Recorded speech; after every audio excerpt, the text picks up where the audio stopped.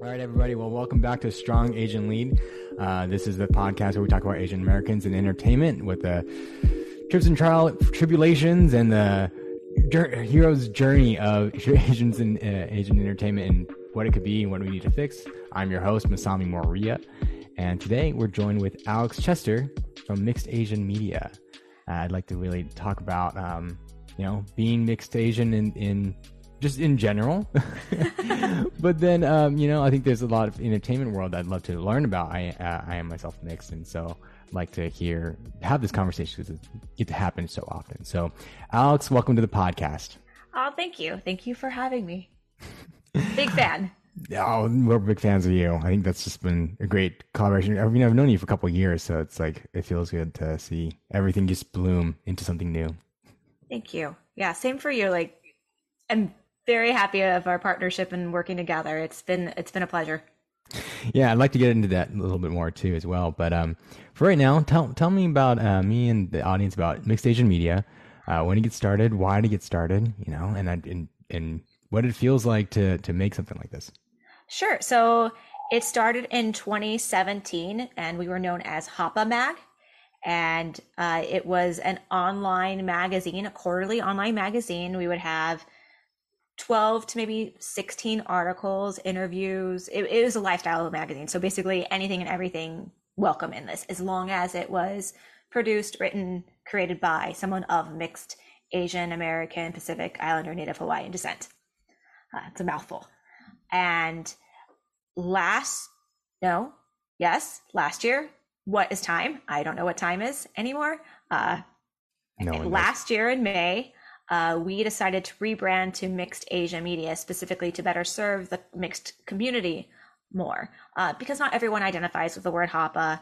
There is a lot of people don't know exactly the origin of the word. They just think, oh, it's cool, I'm Hapa, but they don't really know there's a lot of contention around the word, that there's a lot of colonization around the word, and they don't know the history. So we wanted to make sure that we were being uber respectful of the Indigenous Hawaiians and their language. I think that for me, I've always been called Hapa. And identity changes, it ebbs and flows, and there's no wrong way to identify. But I just think it's always important to realize words have power and to know the origin of the word if you're going to use it. So we changed to Mixed Asian Media, and I think it was a really good idea for us because we're more than a zine. We produced our first ever Mixed Asia Media Fest in September, and we had over 100 speakers, over 200 attendees, over 60 exhibitions with a 1.1 million reach. So cool. I think it's kind of important that we're not just known as, oh, they're just an online magazine. We can be so much more than that. And as a mixed Asian, we are more than that. We should never be just put in a box. So we wanted to be able to expand and to better serve our community and kind of just be able to say, yeah, we can do that project, or no, maybe we don't want to do that project. It also helps. We have pivoted from being a quarterly online magazine to we will just release articles as they come in, which is great because we can better cover an event or a new TV show coming out in a timely fashion. So often we had to tell different PR companies, oh no, I'm sorry, we can't cover that TV show or that actor because our magazine, the next issue doesn't align with the release date of your project. And now we can be like, sure, we'll cover it. So that's basically it in a nutshell. That's great. Yeah, and I've seen that transformation over time. So I'm glad to hear that the SEO is doing really well, much better than some Hapas. And sometimes you just have to search for it if you don't know what it is. Some of the results that I see that, like when I'm looking at the results of how do people find us are wild. It's like Hapa escorts, Mixed Asian hotties. And I'm like, oh my God, we're not a freaking escort service, guys. Oh. Yeah, ew. I'm surprised I haven't seen it on adult sites. It's like Hapas. I wouldn't be surprised though. Right.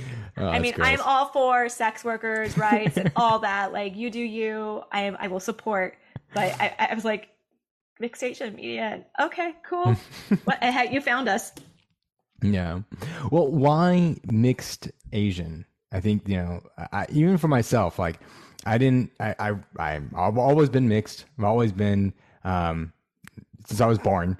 And so, but I didn't like, I've never really dived into it. I think recently I got into my Japanese side because I really resonated with my white side for so long.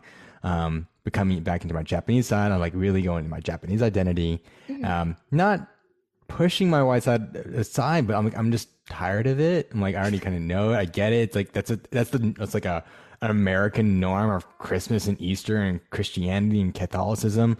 But like, I really wanted to learn more that I didn't know. My dad doesn't know. My grandmother kind of teaches me. But mixed identity in itself, I don't really not understand, but like I don't have a full grasp of the concept of, a community part that way. It's kind of just like, oh, you're mixed, like great. But then understand there's more about multicultural, two sides of the families. Yes. Getting that. So what are you finding? I mean, why mixed Asian medias and people, but then what's important about the community aspect?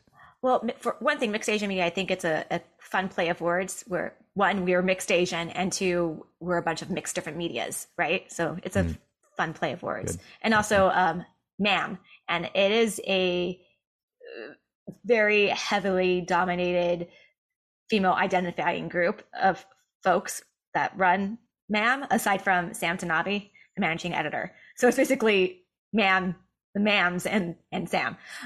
So there's that play of words. And then for me, I was always being forced in the box, and I can only speak for myself of terms of mixed identity, always being forced in the box of being Asian. And I never had the chance to really acknowledge that I am a Jewish woman as well. So because of that, it was very frustrating because my dad, I mean, your family as well, my Japanese family has been here for a very long time. So no one speaks Japanese in my family. My Jewish side speaks a little Yiddish.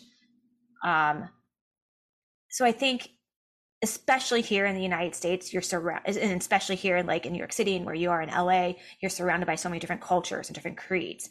And I think it's really important to be able to acknowledge the mixedness of just walking down the street, and also being able to say, you know what, today I feel more Japanese today, and that's okay. Or, hey, this Jewish holiday is coming up, I'm going to be uber Jewish, and that's cool too. Like, you don't have to pick a side. And I think that's why it's really important to have a mixed community, to have that identity that you don't have to choose, and it can change. There's no right or wrong reason for it.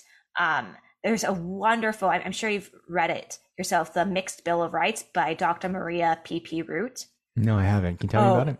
It's I don't want to call it it's not a poem, but it's a Bill of Rights, essentially. Just saying, I have the right to identify any way I choose. I have the right to dress the way I want to dress. It just lists everything you can possibly think of that comes with identity. And it's just about being mixed and embracing your mixedness and realizing it doesn't have to be one or the other. And it can be a combination. Not that my dad's side is Buddhist and my mom's side is Jewish, but we always had a Christmas tree because my mom liked Christmas trees. They're pretty. But we had a menorah, so there was always a mixedness there. Yeah. You don't have to be one, right? Yeah. There's so much more, I think, but the concept of being, not the concept, I guess, like the media portrays families as having one religion or one thing, where our census, the census that we fill out, usually just one thing or the other, rarely mixed. I think that's doing some other form paper today, and like, which race do you identify with? I'm like, multiple. Like, nope, can't do multiple. Can't do that. Other. Yeah, basically. Or do not disclose. And that's what it's always been. You have to always check the other box. And I think there's also, I always say this, there is a superpower in being mixed. You so often are exposed to two sides of a situation, whether you like it or not. And I think that we can bridge the gap. We can, maybe we can create world peace. I don't know, maybe. I doubt it, but I do think there is a superpower in that. And I think it's just so important to let kids growing up now and adults who are still having identity issues, to realize that's okay. You don't have to figure it all out, and you don't have to be like, oh yeah, I'm mixed, I'm so cool. That's, you don't have to do that either. You can just be, and not everything is so black and white. There's so much gray in the center. Yeah, you don't have to be one or the other, and you don't have to do it alone. Yeah, I think that's another thing. I grew up and I didn't see anyone else that looked like me, which is very surprising for growing up in Southern California. But I was in a very white school. Yeah. So there's that. And just even growing up in the entertainment industry, there weren't that many Asians to begin with, let alone mixed kids. So then I was even more so in the minority. Yeah, and then you were telling me about a story about when they were asking for a family to come in, right? Oh gosh, which one? So I was up for a TV show at Disney. It was down to the producer call. My contract was being drawn up. Like I thought it was in the bag at this point. And so I go into the room to do the final audition, and there's like probably 30 people in the room. And I was always told, a lot of people mess up in this. They get really nervous because there's so many people, but you have a theater background, you're going to be fine. And I thought it was great.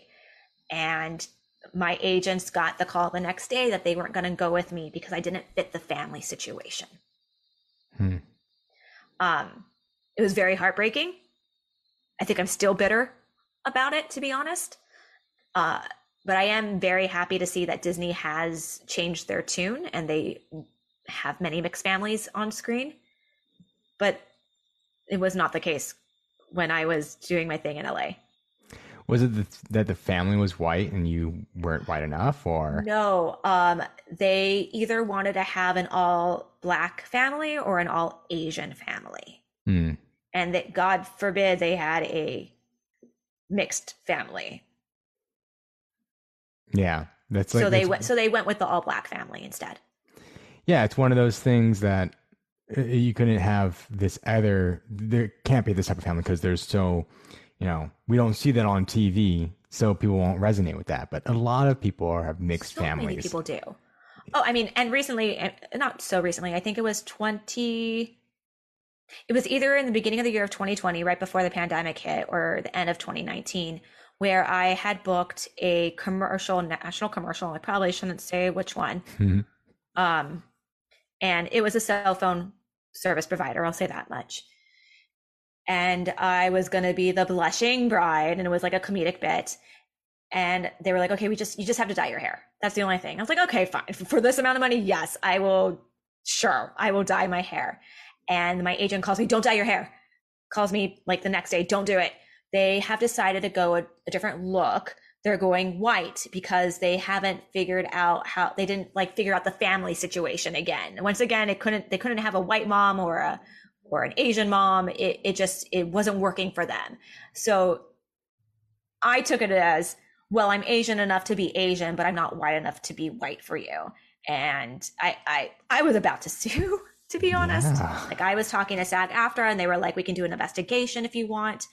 And I was really close to doing that. But the problem was they would have known it was me and it would have gone back to casting. And I respect this casting office a lot. And I know that it would have been very detrimental to me in my career. Isn't that terrible? I think that's terrible. I think it's not blackmail, but it's that whole, they're going to hold this over your head. Like you're going to get blacklisted.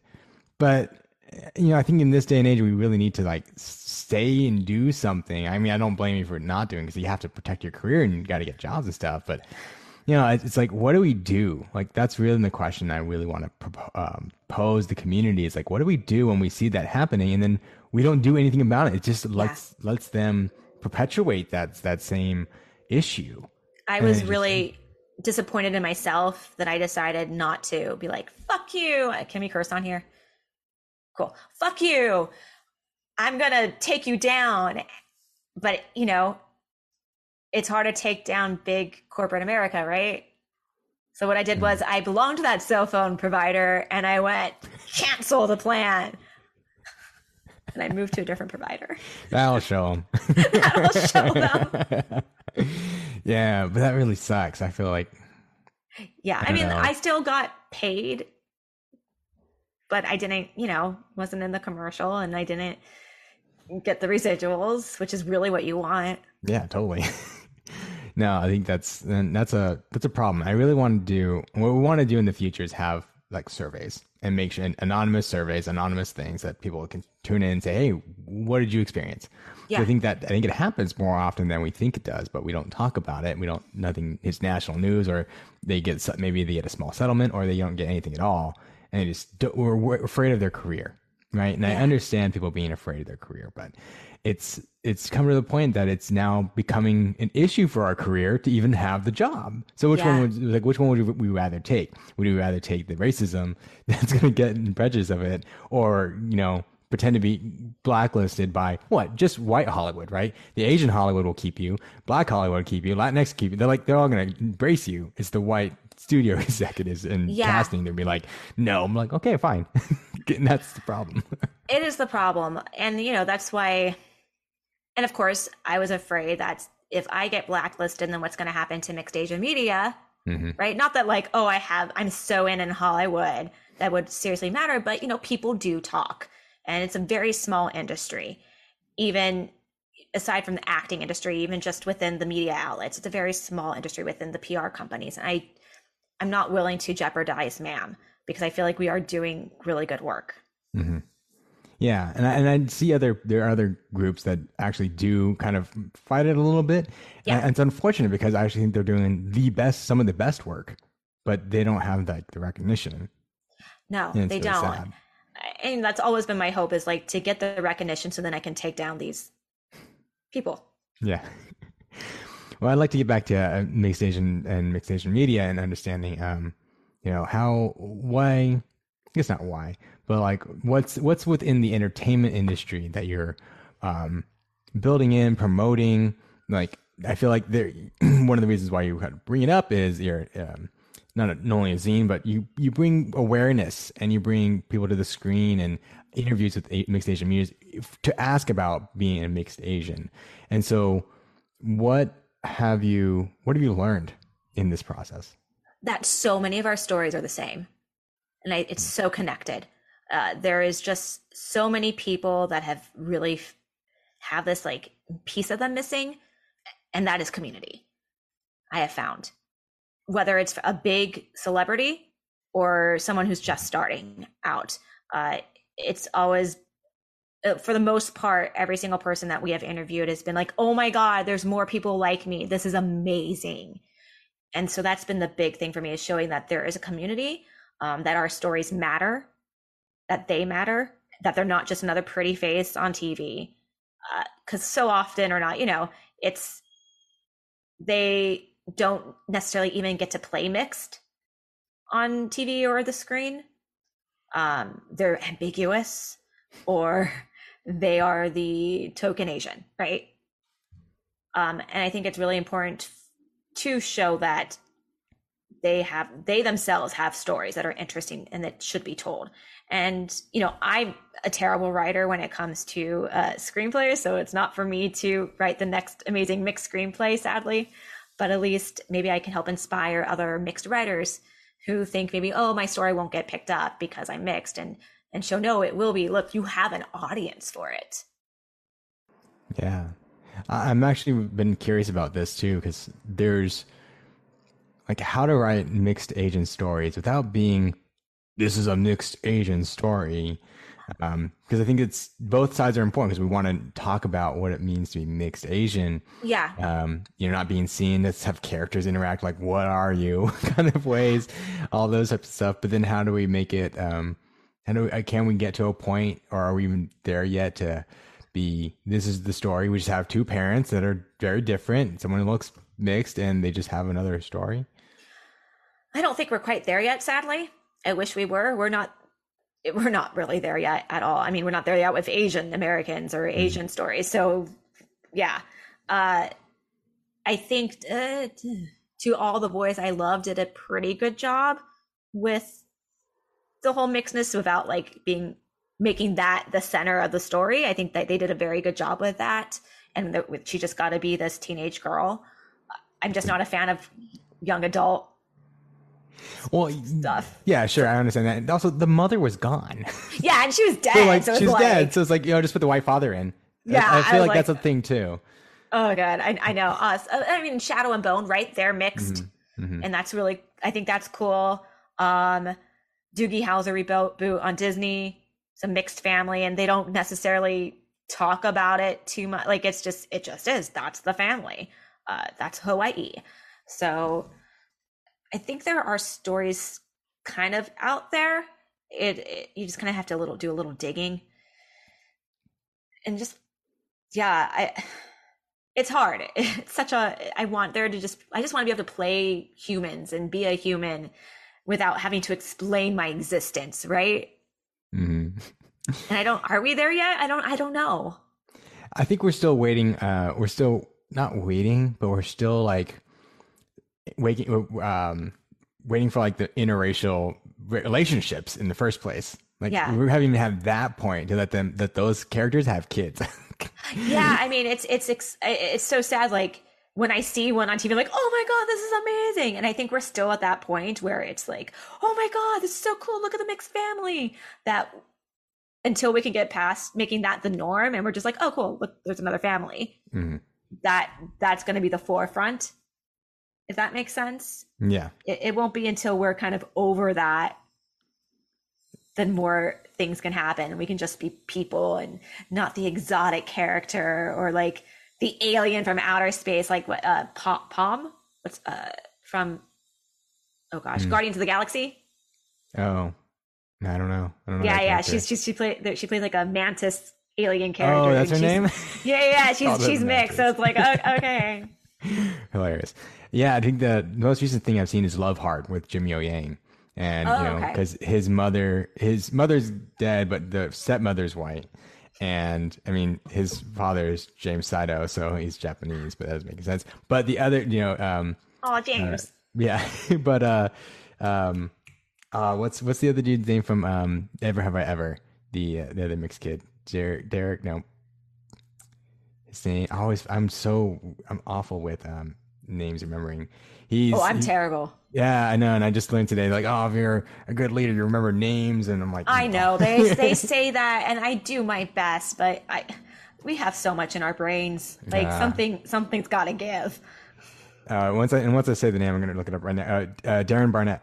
Okay. So he's mixed in himself. He's mixed Japanese American. Oops. But his family in the story was also mixed. And he just briefly, he goes, oh, these are my parents. And I'm like, oh, that's really cool. Yeah, I mean, there's also Dash and Lily, and that's a mixed family. And two of my friends are the brother and sister, and that's so cool. I was like, oh my God, they're mixed and they're siblings, and they're both half Japanese. I love this. Yeah, I think it's fantastic. And it has grown since then. But I think the other part of it is that if we don't ask or know or talk about it, we might not even recognize it, because some people will present one way or the other, or if you looked at me, some people will say you might be Japanese, and so they don't even think I'm mixed at all. And so there's that other half, like people won't question until you bring it up. And I think that's a part of it too. So or they argue with you, which is always fun. Well, you don't look that. Are you sure you're not Ukrainian? You really look Ukrainian. No, I'm not Ukrainian. Yeah, you can tell me what I am. Tell me, thank you. I remember this one audition. I don't want to age myself. Oh God, maybe I will. Okay, so I had an audition for Memoirs of a Geisha. And the casting director was like, you're so exotic. What are you? And of course, they're not supposed to ask you that. It's illegal. But, little baby Alex was like, well, I'm half Japanese, French, Russian, Jew. And wow, you really look Siberian. Are you not? Maybe you're Siberian. Great. Yeah. I was like, great. Cool. I'm not going to book this, but cool. Oh, man. What's been the hardest thing about doing mixed Asian media? Work boundaries. Go into that a little more. So I can easily just get so wrapped up in work that I kind of put everything else in my life to the side, my relationships and my friendships, things that like I think really do matter to have a fulfilling life. And I can get very tunnel vision when it comes to my projects, which is good because I get shit done. And when I say I get something done, I'm going to get it done. I have, that is something I've always pride myself in, is that if I tell you I'm going to do something, I do it and it happens. But sometimes that can be detrimental to mental health. It can be detrimental to, I don't eat, I forget to eat, stuff like that. So I'm just trying to, my model, and I would say Mam's model for this year is work smarter, not harder. And I'm just really trying to enjoy the process, because I really, as geeky as it sounds, I love like contacting and interacting with PR companies and like arranging the interviews with my team. And I love putting the puzzle together. I find it really satisfying. And I love checking things off on a list. It's so like, ooh, things that give me joy. And it's just trying then to go, you also like to watch terrible reality TV too. That's okay. You can go do that, Alex. You can go watch your 90 Day Fiance and not keep working. Right. So that's something that I have to constantly remind myself and work on, because I can easily stay up until 3 a.m. putzing around the computer and doing work stuff. Yeah. No, I feel that too. I have to remind myself to eat. And right now I feel like I've just been eating because I have to eat for substance. And it's not been the best food. It's just been whatever I have left, and my fridge is getting very empty. That was me during the festival. My husband was like, you haven't eaten. You had a smoothie. That's all you've had. I'm like, at least it's nutritious. Yeah. It's like, no, you need to eat. It's 5 fruits and vegetables in my stomach, where I would just eat one. Yeah. I was like, I'm putting nutrients in me. It's okay. So it's just really, and I love food. So that's also like ironic at that point when I don't eat. Yeah, I miss food a lot. What's been, I do, I miss really good food. What's been one of the highlights of doing Mixed Asian Media, or in some of your work? Personally, it's getting those messages and emails, whether on social media or just via email, of people just saying, oh my God, I found my community. This is so awesome. Thank you. I feel seen. I feel heard. That is just so, I mean, it just makes me so happy. The little Hapa kid in me just feels so happy when I get that. On a like successful way, I was pretty impressed that we got Japanese breakfast for one of our covers. That was pretty cool. And then working with Disney and flying out to LA to shoot the Doogie Howser cast, like that was pretty cool. And then just meeting all these awesome other mixed creatives, especially during the festival. I mean, oh my God, the people that we worked with and spoke with, Diana Lee Inos, I don't want to mess up her last name. Diana Lee Inosanto. She was the magistrate on the Mandalorian, and she's just the nicest human being ever. And she's like known as I think I want to call it stunt like royalty, because her godfather was Bruce Lee. Yeah. That's so crazy. Just getting to work and meet these other people out there is so cool, and how kind everyone is, and how everyone is so generous with their time for us. And it's just been, I'm always just so amazed that people want to continue to work with us and work with me. I really am. I'm very, very honored to have met all these amazing folks and to work with the team that I work with. Yeah. And how did you find your team? Where did they all come from? So most of us met doing theater in New York City. That's how we pretty much all met. I was like, oh, you're Mixed Asian, I'm Mixed Asian. Oh, you're Mixed Asian, I'm Mixed Asian. And we kind of just formed like a gaggle of Hapas is the best way to call it. Sure. And I was writing a silly blog at the time called Miso Hapa. It was a play, play on words again.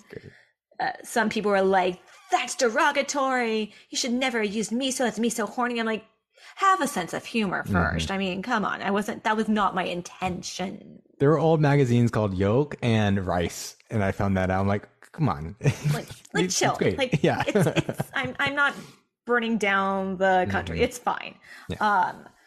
And so I was doing that, and I just kept being really frustrated and not seeing the representation I wanted to see. I was just getting so frustrated being put in a box. So I just basically was like, hey, it might have been over boba tea with my friends, being like, hey, what if we started our own magazine? And for some reason, everyone thought it was a great idea. I still can't believe they all followed me on that. And so like Sam Tanabe has been with me from the beginning. And fun fact, we had the same birthday. Wow. All right. Yeah, he was also, we met doing Hello Dolly with National Asian Artist Project. He was Barnaby and I was Minnie Faye. And that was really fun. So that's how we met. And that's actually how I also met Rebecca Lee Learman, who also works with us. She lives down the street from me. And Allison Leah Bender, met her through another friend, Melissa Slaughter. I think we met online and then we met up for coffee and just became fast friends after that. And then she and I had a podcast for a while as well. I'm trying to think who else. Lauren Hardy became involved because of Melissa Slaughter. And Lauren Wynn literally saw us online and was like, hey, I want to work with you and take celebrity photos. Can I do that? So that's kind of how we found our core team. And Michaela, so funny thing about Michaela Ternetsky Holland, like, oh my God, she is a boss, just a boss. I admire her so much with her level of professionalism and just all of her amazing projects she does herself. She was one of the producers of Mixed Asian Media Fest. So fun fact, she and I actually danced together in this Filipino dance concert. Like we knew each other and like we talked, we was both like, oh, you're mixed, I'm mixed, cool. Oh, you worked at Disney, I worked at Disney. We probably have so many mutual friends. And then we kind of parted ways and would run into each other like on the street or just in passing. And then Lauren Hardy kept saying, I need to bring this, you got to meet this woman, Michaela. She's amazing. She just has done so much and she could just help elevate everything and tie everything together. I was like, oh, okay. And then I saw her on our Zoom meeting. I was like, wait a second, I know you. She goes, yeah. I was like, oh my God, my worlds are colliding. I was like, this is insane. So that's how Michaela became involved. And then Bree became involved through, I believe I met her at the Consortium of Asian American Theater Artists, CATA, their big conference that happened in Chicago in 2019. And so that's how I met her. And she's helped out a lot. And then a lot of other people, it's just been by word of mouth and just emailing in and saying, hey, I want to contribute. What can I do? How can I help? Brittany is another person that helps us with photography sometimes, and she's a very talented actor. We're pretty much all based in the entertainment industry in some way or another. Predominantly, most of us are actors. Mm-hmm. I mean, you got a lot of people working with you, and I think that's just the power of community to make something work and happen and grow over the past, it's like 5 years, right? It'll be 5 years in September. And, it kills me that I'm not able to give them the money that they deserve. That's the thing. But the fact that they still believe in this and they still keep moving with me, I hope it pays off in the end for everyone. I really do. And I hope they're getting something out of it. Yeah. Well, and I'd like to ask you about that too. How do you, I'm really curious because you've had this team for so long. They're still with you. We've gone through so many people here at Strong Asian Lead, and now it's mostly just me. So how do you keep people, together as a community to work on this mission? I think we work incredibly holistically in the sense that I'm very clear just with communication. tell me your bandwidth. If something comes up and you can do it, just let me know. If you are feeling overwhelmed, talk to me. What can we do to lessen that overwhelming feeling? What can we do to lighten the workload? Or do you need to take a break? That's okay too. So I think we work very well that way. So many people come in and out all the time. So it's not necessarily just the same people all the time. I mean, it's Sam and me all the time, but so many other people come in and out, and they work with us when they can and give us what they can. But I think part of it is just because I'm very clear on communication. You come first as an individual. Your mental health comes first. Your physical health comes first. And if your needs aren't being met, then you need to let me know. And I like to think maybe because of that, people aren't turned off then by the fact that we can't necessarily pay them. And that also, you know, we're kind of a fun group of people. We like to do fun things before COVID. Yeah. That settled things in real quick though. Because then people can meet up and you can do things. It's, you know, we've done stuff, we've only been virtual. Only because we started there. So it's really hard to keep people coming in and enjoying space. It's always just been Zoom calls and phone calls. It's hard. It's hard on Zoom. And, you know, it's a little different, I think, here in New York City. Granted, you know, we're fortunate enough that, oh gosh, I forgot to even mention Lauren Lola. She wrote about us when we first came out on Hoppa Mag. I forget for which publication. I forget, but she wrote about us. She was like, there's a mixed Asian platform. How cool is that? And, you know, we just would kind of keep crossing paths online. And was it last year? I guess it was last year or maybe 2020.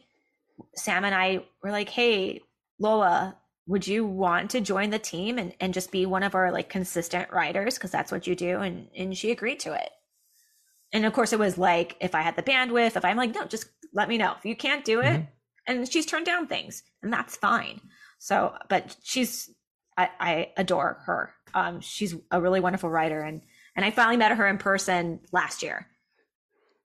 But yeah, I see her all the time. Whether it's on our meetings or I even saw her at the Sundance thing the other day, and I was like, great. Oh, yeah. So like, I think it's just different because New York City's so much easier to get people together.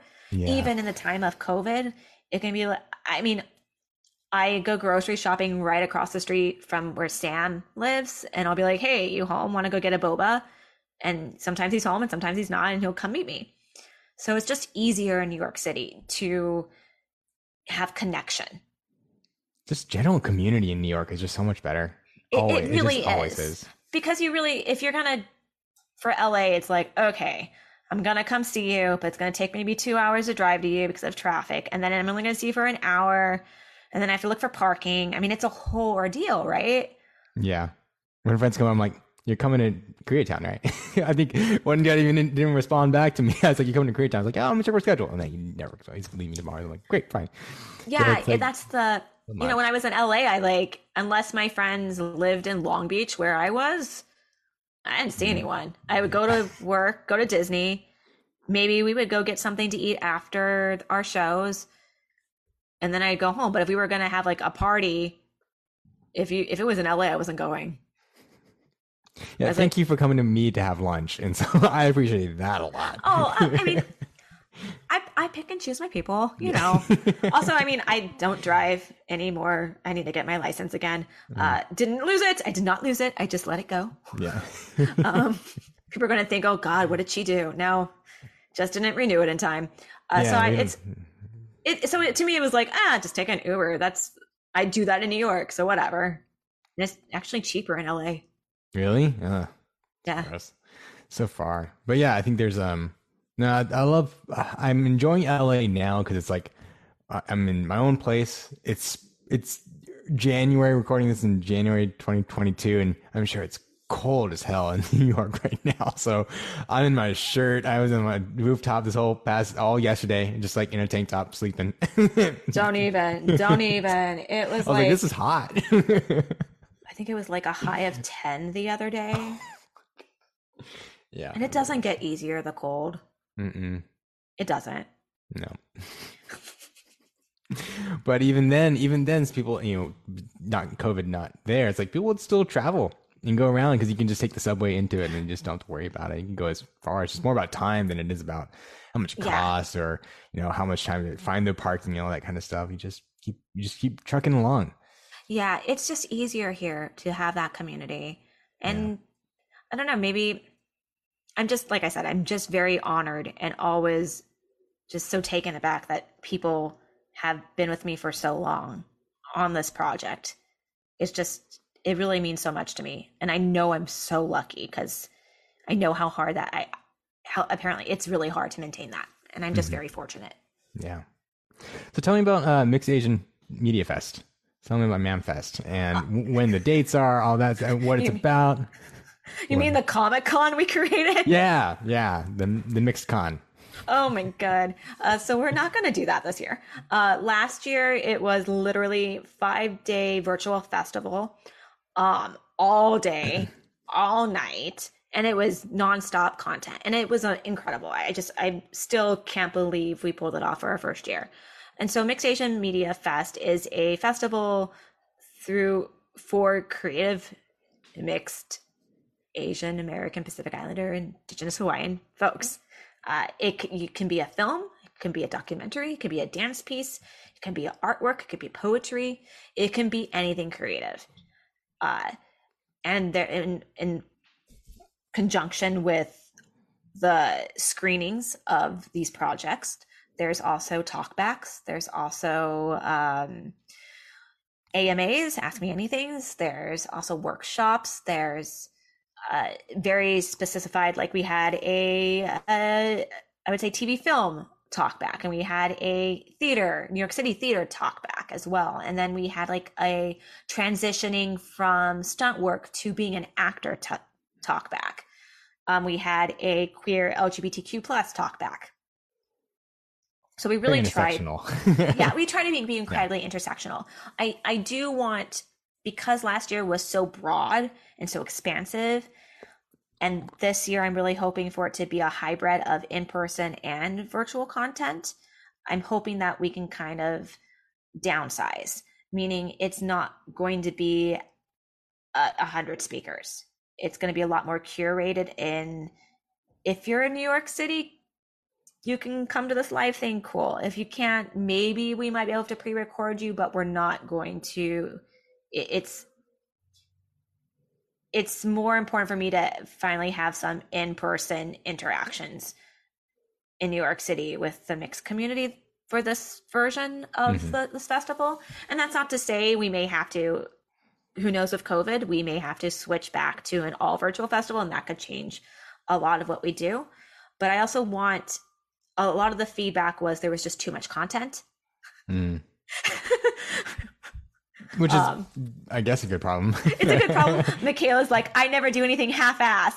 You said you wanted a festival. I gave you a Comic-Con. I was like, yes, you did. And it was amazing. So I selfishly want to be able to enjoy the content that we're showcasing. And I didn't. I've had some people say, oh, did you see my film? No, I didn't. I'm really sorry. They're like, well, what do you mean you didn't see the film? This is your festival. I'm like, yeah, how do you think everything else gets done? Yeah, 100%. I was like, I was up until 3 a.m. making sure those emails and the schedule was going out. Like, yeah, we're not made of everybody running it. It's usually the founders doing a lot of stuff too. Sorry, I wear multiple hats. Yeah. Just hats on hats on hats on top of sombreros. Exactly. So I selfishly want to be able to enjoy it and soak it in and be able to actually talk to people. And I also don't want to selfishly be burnt out like I was after the last fest. I mean, it took me a good several months to start to feel like I could stare at a computer screen again. Yeah. I mean, that's not selfish. That's boundaries. Yeah. Once again, work boundaries. Sure. Yeah. No, that's really important. So that's what I'm hoping for this fest. And we're once again, Leviathan Lab is our fiscal sponsor, and they're a wonderful BIPOC organization. So we're hopefully going to be able to have a space and have a few screenings and have a few talkbacks. I'm actually hoping we might be able to do some maybe an acting intensive, whether it's for theater, for film, or for commercials, depending on who we can get, and just to be a little more interactive in person. Yeah. I mean, I look forward to visiting New York and coming out for the festival. I'm like excited for that. I'm really excited, and hopefully we'll get to the point where we can have like the festival happening in New York, and then maybe something's happening in LA, and then maybe something in the middle of the country. Hopefully we get to that point. Yeah, that'd be pretty dope. To tell the audiences, like, when are the dates? When are the submission dates or all that? If you pull it up. Look it up, because I don't know. No, I'm totally with you with that. We just posted it on our social media today. Well, Rebecca Lee Learman did. She made a beautiful video, I have to say. So important dates: MAMF 2022, September 14th to the 18th. Submissions will be open on Film Freeway starting February 1st. Early bird deadline is March 1st. Regular deadline is April 1st. Late deadline is April 22nd. And we're hoping to notify selections by July 29th. Cool. Very good. Yeah. And this is open to filmmakers, short films, music videos, poetry, screenwriting, everything. Podcasting. If you have a project you're like, I don't see a category necessarily fit in, please message us.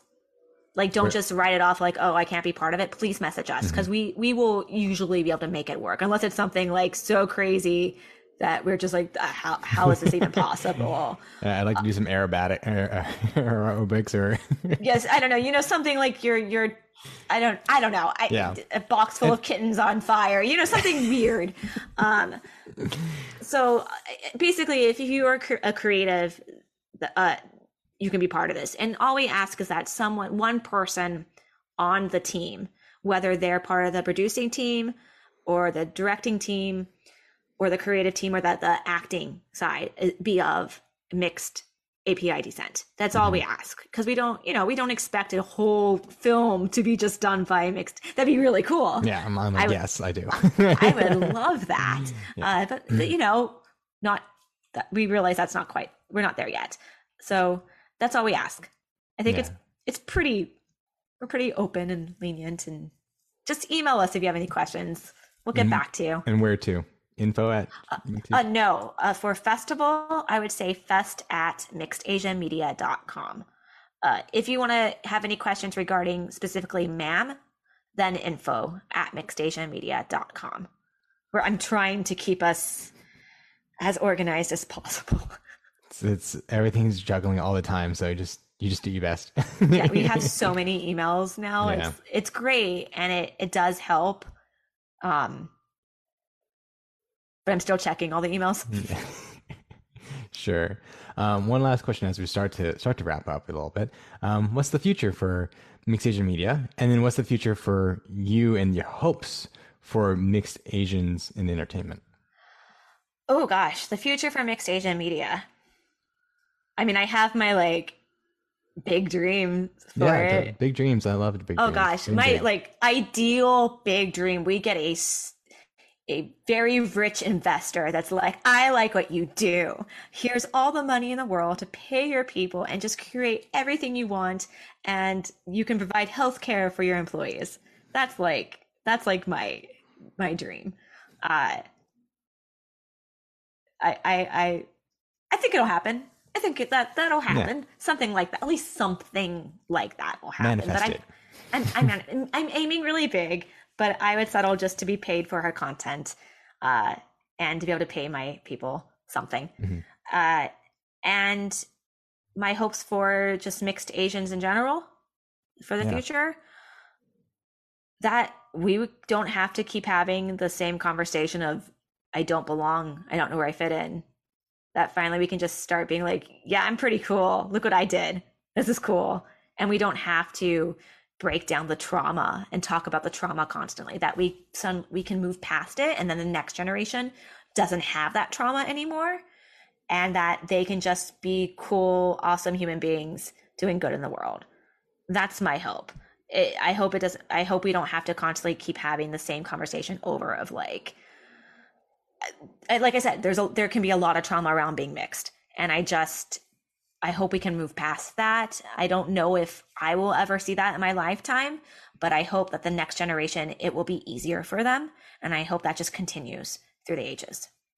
I hope so too. And I would love to know, I don't want to end on this, so I'll ask a question, then I'll find another question to end on. But like, what is that trauma? What are people, like, sometimes I might have trauma, but I don't recognize that I'm having that trauma in it. What do you see often? I know, once again, I can really only speak about my experience. Granted, I hear a bunch of experiences, Yeah. but the constant having to code switch and constantly having to feel that I belong in this space. I can be in this space. I can take up space. I feel like I always have to prove, yeah, I'm Japanese. Hey, I'm Japanese. Look, I can kind of hold chopsticks. You know what I mean? Like, please don't give me that fork when I'm going to a Japanese restaurant or any Asian restaurant. Like, no, I know how to use these. Right. Constantly having to prove I can be in this space. And same with Jewish spaces for myself. Constantly having to be like, yeah, I was raised kosher. I am Jewish.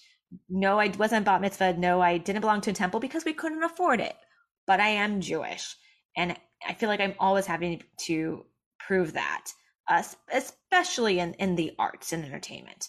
And I would just like to not have to do that. It gets traumatizing after a while, having to white people don't have to do that. No. They don't have to be like, oh, well, I'm really German. I'm really, really German. They don't have to say that. We just are like, okay, cool, you're German, whatever. Yeah. No, I see that a lot. Or just especially, I can, once again, for females identifying is oh, you're so exotic. Where are you from? And that's just, it's so gross.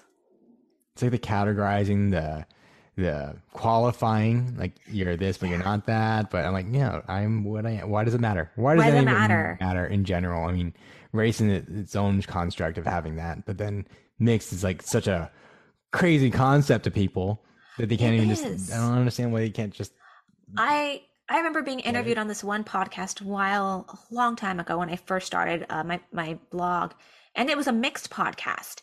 And the guy interviewing me kept saying, well, what do you think? Why do you think the reason is that you see so many Jews and Asians together?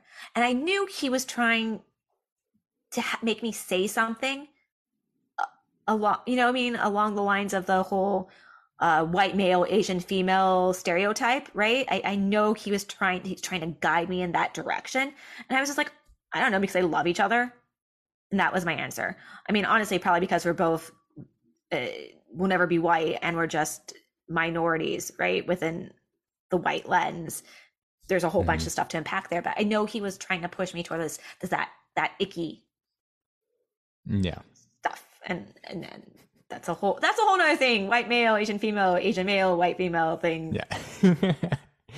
Yeah. And I've dated a lot of Jewish women. I keep tracking. I don't know why. I'm just like, my mom likes Asian guys. Just, it's not even a choice of priority. It's like, yeah, that's what I've been, I find people who I'm really attracted to emotionally or romantically, and just like, oh yeah, there's some sort of thing there. Yeah. Well, I don't know. I mean, that's another thing. I just hope we can move past that as well. Let's move past why are they dating each other? Why is that a family? Why did they marry that person or have a child with that person? Why can't it just be, hey, they thought each other were hot and that's what they wanted? Like, yeah. And I'd love to get past that's from the outside in, but also from the inside looking in, saying, well, maybe I can't because then it's perpetuating the stereotype. Or don't do it because I'm like, then I struggle. I'm like, well, I want to love who I want to love, but I feel like I'm, it's doing the whole thing. So it's really hard to have both sides. I mean, and there's various groups on Reddit that don't help the situation at all. So yeah, don't even try 4chan. Like you don't want to touch it. No, 10-foot Ethernet cable. And one last thing, what's your favorite thing about being mixed? The food. Yeah. All the food. I love food. I love that. I love Jewish food. I love Japanese food. And I just love exploring my roots through food. And that's my favorite thing about being mixed. And I like playing with the different flavors together. Yeah. I made a very fun matzo ball soup with matzo balls made of sesame oil instead of schmaltz and daikon radish. So Okay, yeah. yeah, I like playing with flavors, and I love exploring my heritage that way because it's easy for me to connect with. And I don't know, I just think it's taken me a long time to be comfortable in my own skin. And I think in part that was finally deciding to dye my hair purple and just stop giving two fucks about what other people think of me. But that's what I like being mixed. I wouldn't change that. I really wouldn't. I love that I can like boba one day and I can be like, no, I don't want boba today. I want something else. And I don't have to justify it. Yeah, no It's one so should. basic. It's In kind of general, basic, no one but should have to. no one should have to Right? actually. I I never love boba. Like I have one from once in a while. I'm like, it's not my thing. How dare you? I know. I'm the bad Oh, Asian. you're gonna be excommunicated from the Asian club. I didn't grow up with boba. I think I had it only once or twice. Either as a did kid. I. Yeah. I didn't have it until I moved to New York, and then I was like, "What is this magical drink?" Weird. Yeah, that's a big SoCal thing, but yeah. Yeah, my family's Jewish, and they were like, "No, we're not getting you boba. Yeah, they're like, We well, don't like there it boba." is. Oh my gosh, I was gonna say something else that I like about being. Another thing I actually like about being mixed, and as much as I complain about being ambiguity, and all that, it's fun to go to different countries and then have those people just accept you as them because they don't know what you are. And it's kind of cool. Like I went to Greece and they just assumed I was Greek and they were handing me menus in Greek. And I was like, oh God, it's not even the same alphabet. Right. I mean, granted, I haven't been to Japan. I know it's a different thing when you go to like Japan or China as a mixed Asian. I know that's different, but at least as far as like some of the Eastern European countries, and even when I've been to Mexico or the South America, it's usually they just assume I'm them, and then they're more apt to be like, "Oh, you're gonna want to go to this local joint," and not point me towards the touristy spot. Sure. So I kind of I think that's the one cool thing about being mixed and kind of being ambiguous. Yeah. Do you think it's just an American thing then? Like mostly? As far as Like people like questioning and not, and actually not that caring, but like they're just like so not, it's like curious, but it's more like stop. I think it depends because like London's a little different. No one was like, "Oh, you're a Londoner," no one. And when I've been to Paris, a couple, they usually do think I'm French. I think it just depends. Oh gosh, maybe on how white the society is. Does that make sense? Like if I went to Ireland or if I went to Iceland. Oh no, I don't know. Bjork. I don't know. Yeah. She's Bjork. Icelandic, and everyone else assumes that she's mixed Asian. So I don't know. But I've just found that when I have gone to certain countries, they just assume that I'm one of them.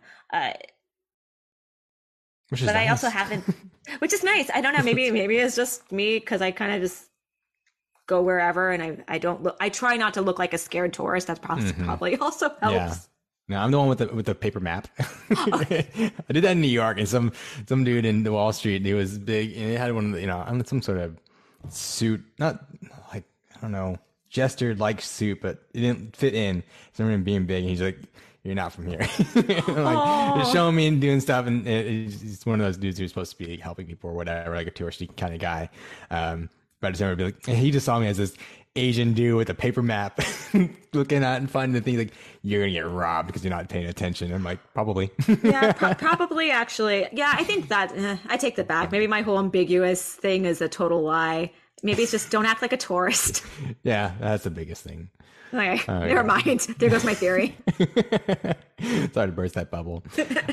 Well, Alex, it was so good to speak to you about this, and hear more about what you've done and for so long, and just kind of go a little deeper. We'll come back to this conversation later, and we'll do our clubhouse during MamFest. So, if all the listeners, please tune in, ask questions, and be part of the community, and be more curious about the mixed Asian identity. I think this is another subset of Asian identities that we don't talk about too often. Another,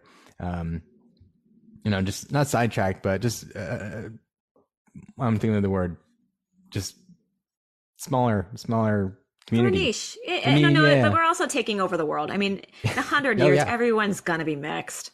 Oh yeah, for sure. And it's just like that's just see what that is too. And if somebody is mixed, like I think be able to ask, not talk about, but not ask about it. I think say, and recognize it. I think that's. Please don't be that asshole that comes up to a mixed person and be like, "What are you?" Please don't do that. No. Don't do that. All right, Alex. Well, thanks again so much for being on the podcast. Really appreciate Thank you. Okay.